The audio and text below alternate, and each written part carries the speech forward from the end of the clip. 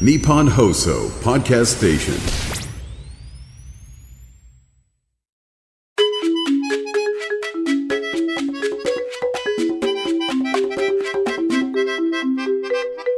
有楽町鬼不動産。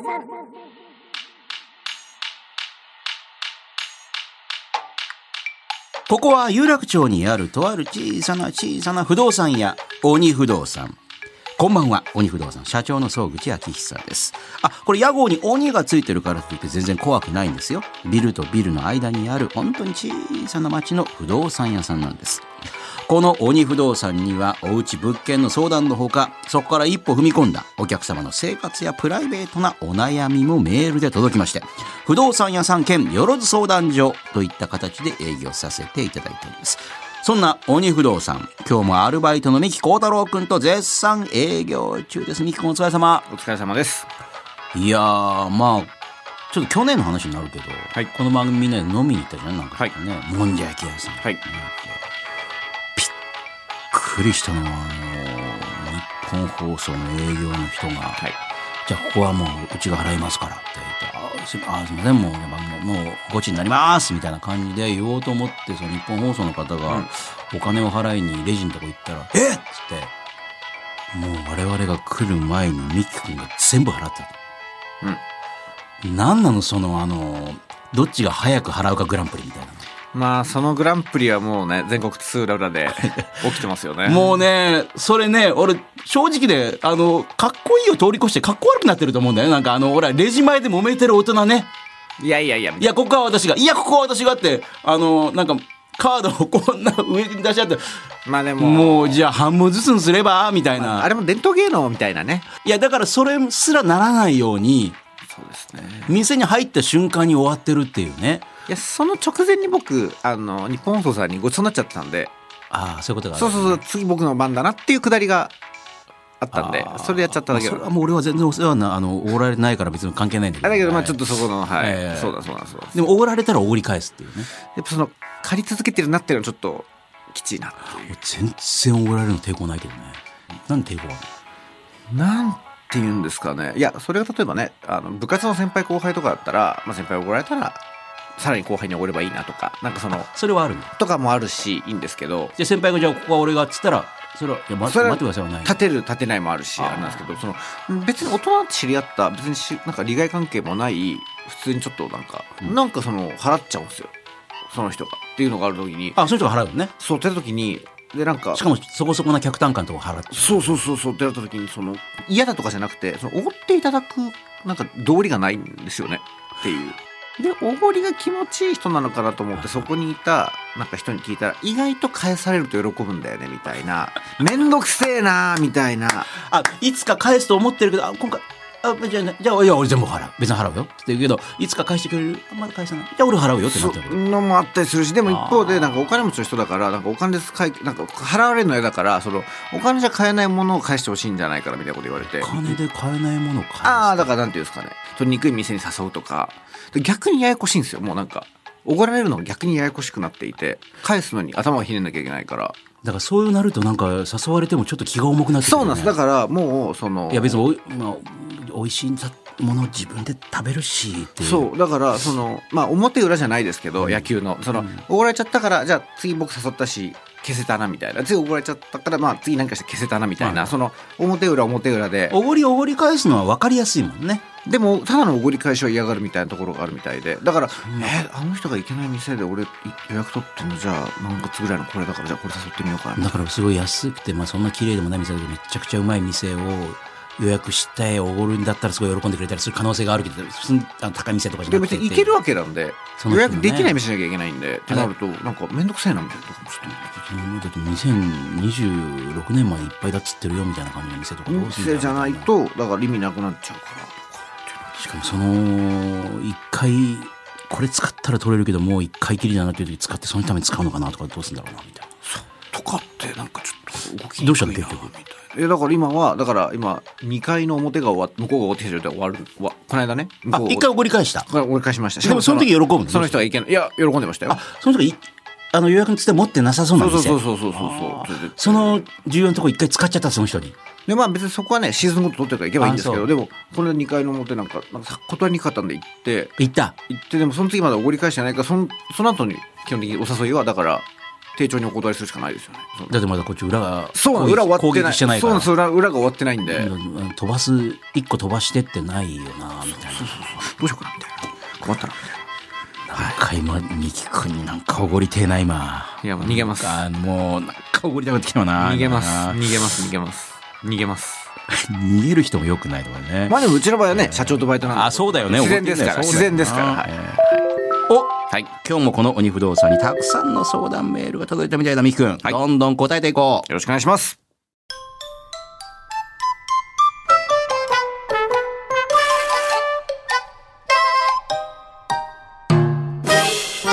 有楽町鬼不動産。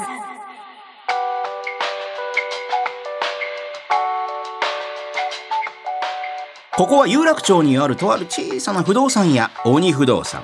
ここには不動産の相談から皆さんのよろずの相談事がメールで届きます。ミキ君、こんな相談届いております。群馬県の萌えおさんね、鬼不動産総口社長ミキさん、こんばんは。こんばんは。高校生の息子のことです。相談です。先日部活を引退した途端に髪の毛を金髪にしてピアスを開けて帰ってきましたと。相当自由な高校だな。いいですね。金髪&ピアスが OK、ちょっと複雑な気持ちですが、まあ今じゃね珍しいことじゃないのかなと、なんとなく納得して、また別の日に見てみると派手な色のネイルをしているじゃないですかと。すごいですね。男子高校生がネイルという考えが全くないので、これは本当にびっくりしました。妻は全く気にならないそうなんですが、自分はやめさせた方がいいのか、好きにさせたらいいのか迷っています。お二人のお考えを聞かせてほしいです。よろしくお願いします。なるほど。どうこれミキ君。いいんじゃないですかね。なんでやめさせた方がいい。まあ別にほらネイルってタトゥーと違って別にほらやめたらもうそれっきりになるじゃないですか、戻ってこれないもんじゃないんでね、別に好きにやらせたらいいんじゃないですかね。学校の校則的なものに反してるか反してないのかっていうの気になるけどね。まあでもね、部活の時はやってなかったわけだから、なんか彼がね、息子さん的には、なんかそんなにまずいことだと思ってないんじゃないですか。じゃあ学校では別に OK な学校ってことなんかわかんないですけど、まあ従わなくてもそんなに損しない学校というか。でも金髪でピアスをしてネイルをしていい学校っていわゆるインターナショナルスクール的なもんじゃないのって日本にあんの？ちなみに私の高校も何しても大丈夫でしたよ。どこだっけ学校？慶応高校。慶応高校ってピアスいいんだ。ピアスも金髪もタトゥーも別に言われやしないんじゃないですか。そう。はい。まあ、別にいきなり和彫りででかいのなんかのね、金太郎が来いよピキピキみたいな、そんなのないだろうけど、いくらないでしょうけどね。トライバルタトゥーみたいなの別にいいんだ。してた人いた。ピアスいた。ピアス全然もうバンバンいましたよ。鼻ピも口ピもいましたよ。でもピアスも別に場所じゃないんだろうしね。そうですね。なんか全然 SOP は痛いよとかそういう問題じゃないもんですね。金髪つってもさ、相当な金髪、ちゃんと金髪いましたね。僕も赤髪だった時ありますよ。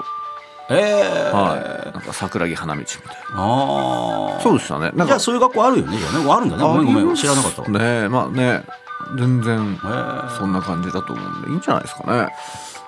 まあだから学校がいい学校なんだろうね、別にね。まあ別にご自由にどうぞっていう。たださ、その慶応高校の場合って慶応大学にも普通に考えたら、まあ、そんな変なことしなければどっか進めるわけじゃない、でもこの萌えおさんの場合が、その息子さんがそういうエスカレーター式の学校ならいいけど、そうじゃない場合って親としてはさ、別に学校なんでもいいけどさ、大学行きたいんだったらちょっと勉強的なものをちゃんとやってたら大丈夫それっていうのはちょっと気になるかもしれない。まあ、勉強してればいいですから。ほら内申点系の逆に付属の方が厳しい付属だと内申点とかほら推薦しませんになっちゃうので、金髪でピアスしてネイルすると、慶応高校の場合は内申点下がんないは関係ないですね。別にほらこの学部行けそうなのがちょっと下がっちゃったからこっちの学部になっちゃったとかないの？関係ないんですよ。ないんだ。でそういう厳しい系だとほらそれが大学行かせないよとか起きますけど、別にそのカトリック系とかで厳しいところで金髪するとじゃあ何上に上がりたくないって意思表示なの？推薦できないよとかなっちゃう、そのままだとまずいいいのってなっちゃうもんね。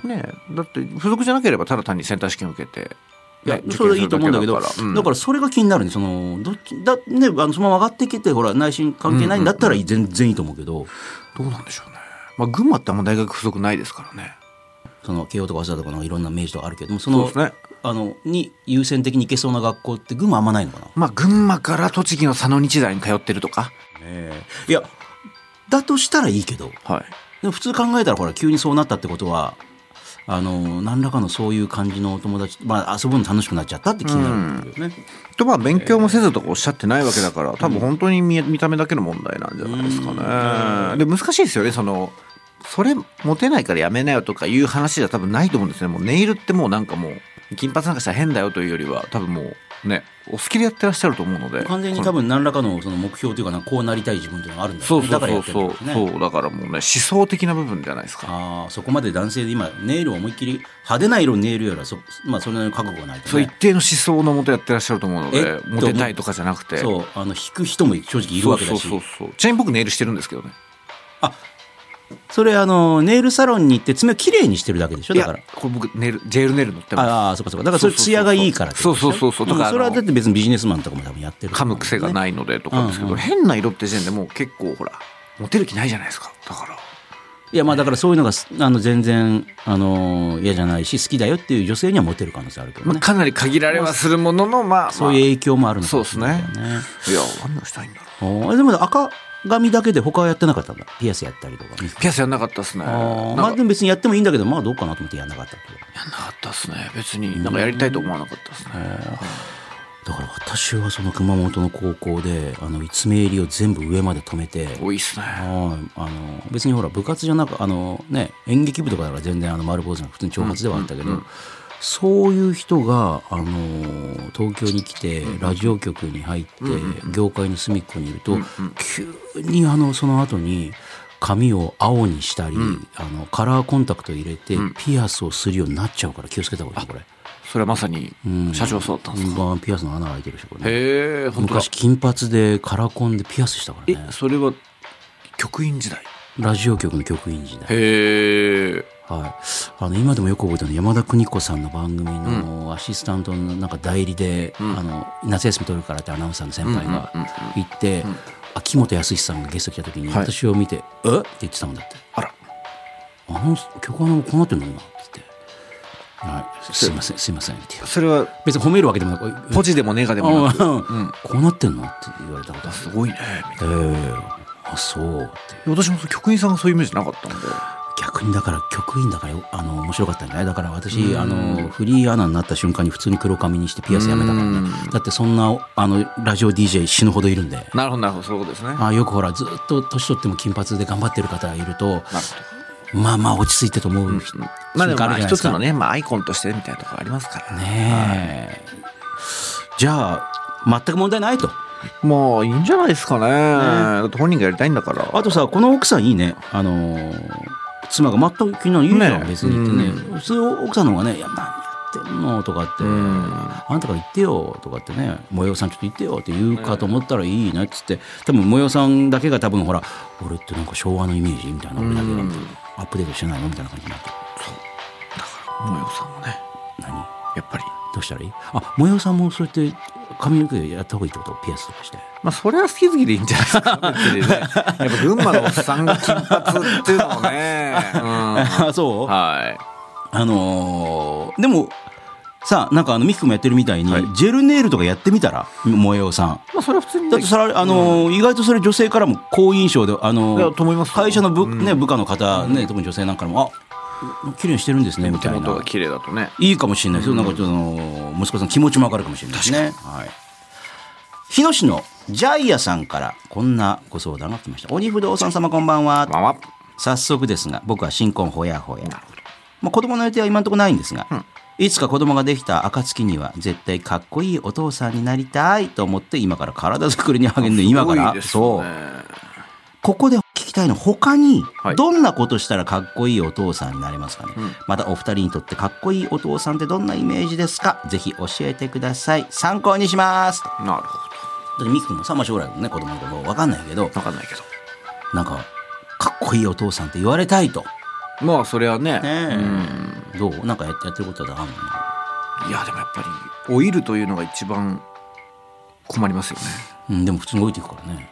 今ほらいろんな科学の力があるからね、老いにあがなっていくということじゃないですか。やっぱでも抗いすぎるとなんかほら変な風になるんで、芸能界にもね、いやも抗いすぎじゃないですか、そんな顔がツルツルですけどもみたいな、やってる感出ちゃいますからね。あまりにもやってる感満載で唇分厚くなりすぎてどういうかなと思う方もいたりする。だからつまり最大のことって子供の予定を早めることなんじゃないかっていう一番の効率的なことって、ごめんなさい、なんか早い段階で子供の予定がまだないんだけども子供ができたらかっこいいお父さんになりたいって言ってるのが、子供の予定を一日でも早めることがかっこいいお父さんになる秘訣だと思うんですよね。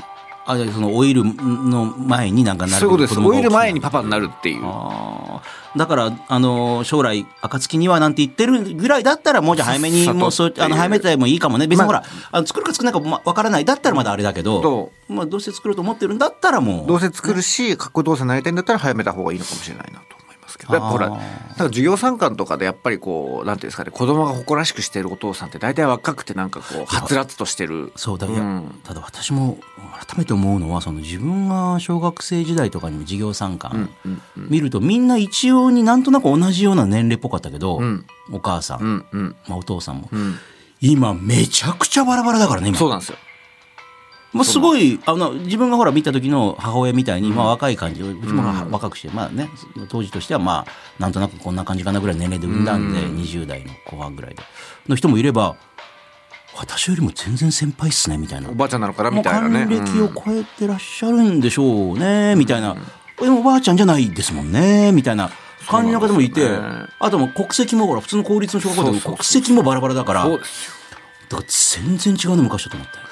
多様性の観点ではね別に何でもいいんですけど、子供ってやっぱりその、確かにあそこのお父ちゃんは、おじいちゃんなのかなみたいなっていじられるじゃないですか。私さ、子供って残酷だからさ、本当子供残酷ハゲいじりがすごいのよ。とかそうなんですよ。ハゲいじり、パパ来ないでとかそういう世界線じゃないですか。そう、いや私のお父さんも仲いいから、年齢的には別にそんな上でもないんだけど、でもいやもう娘からもう来ないでって言われてるんですよ。いやでもうちも来ますよすぐにっつってんだけど、見てると相当嫌われてるもんね。なんかいやそうなんですよね。だってほらマジで来ないでほしいと思ってると思うんですよ。しかもさ、うちの息子とかもさ、子供小学生残酷だからさ、あるないあるないって髪の毛のことを歌にしてさ、なんかいややめろって目の前で歌うなってみんなで飯食ってんだからみたいな。そのね、大人のいわゆるその気を使うとかやっぱ子供はないから、しかも本当に普通に純粋に面白いと思って言ってるから、見た目だけでほら実際ちょっとおもろいしな。いやこっちもさ笑っちゃいかんと思うんだけど、でその人ももうしょうがないからもう、苦笑いしてんだけど、もういいですよっつってもってなると、こちらのジャイアさんはその早めることが実は最大の薬かもしれないですよね。しかも体作りで励むっていうのも正しいか分かんないですよ。だってなんかミスターサスケみたいなの来てもバカされるじゃないですか。そんなさ山田勝美みたいなフィジークみたいな感じのなんか逆三角形みたいなもういじられるしだ普通であれっていう。それやっぱ小学校の時って普通じゃないことを嫌がるじゃないですか。そう変に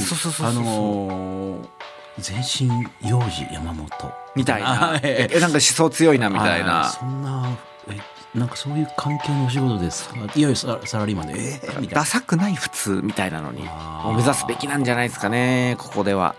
とほら変に体作りに励んで運動会で頑張ってアキレス腱切っちゃうみたいな、ちょっとバカなお父さんあるあるみたいな。アキレス腱はなかったけど、捻挫したり、あとほら綱引きで頑張りすぎてドーンとこけたりしてすりむいてる人がいたんで、超ダサいじゃないですか。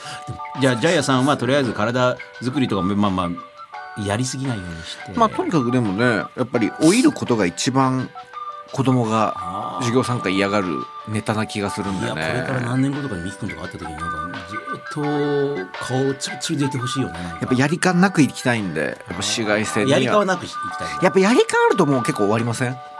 いや終わるかどうか分かんないけど、そんなこと言ったらやり感思いっきりある人も今逆に顔の整形の過程とかをずっとほらツイッターとかでやったりとかしてバズっていますけど、これは私聞いた、これ聞かないとかっていうね。別にそれは自由なんですけど、いざ子供がそのクラスでなんかこう惨めな思いをしないようにとか肩身狭くならないようにっていうことを最優先に置くなら、じゃあどうせ子供をね将来作ると思ってらっしゃるんであれば、早い方がいいですね。ね、と思いますけど、なかなかそう思った時にできないものも子供ね、そういうことなんでね、思い立ったからだと思いますけどね。私は別にぽっちゃりしないなんかね自分の理想体型ぐらいの雰囲気でやめといていただいて、はい、やりすぎないやりすぎないファッションとかもやりすぎないね。はい、よしみきくん、はい、今日の相談これぐらいにしようか。はい、また次回もいろいろな相談お待ちしております。お待ちしております。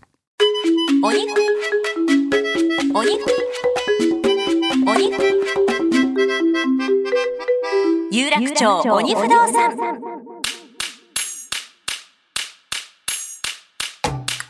いやみきくん今日もお疲れ様。お疲れ様です。なんかさ息子が急にね金髪になったりとか、はい、でもさ自分があの時に戻るんだったらあの見た目やめたいとかって時今までなかった？それいくらでもあるんじゃないですか。例えばどんなのがあった？知識がないからやっちゃってたのか意思決定が悪かったのかってあるじゃないですか。具体的にどんなだからダサい服着てたけどあの店しか知らなかったしみたいな。今までで一番ダサかった自分ってどういう時の自分？どういう時の自分？いや基本ダサいんでね。どうだろう。でもそれ面白ダサいないですね。粛々とダサかったですね。はい。だから今ほら気使ってさなんかそうほら同じブランドでもう全部揃えてみたいなことやってんのかなんかね。だからやってないですってば。これもまた違います。でも昨日これポモ道路こぼしちゃってね。ポモ道路こぼすとトマトソース厳しいね。そうなんですよ。ちょっとポモ道路なんでポモ道路昨日こぼしたやつ今日着てんのよ。いやなんか昨日夕飯の時だけ真っ白のパーカーじゃん。夕飯の時だけちょっと羽織っただけなんで、まあいいかなと思ったらポモ道路のね微妙に取れてないのか。しょうがないね。ポモ道路のエキスが本当だ。ちょっとそこだけトマトソース感残ってるよそれ。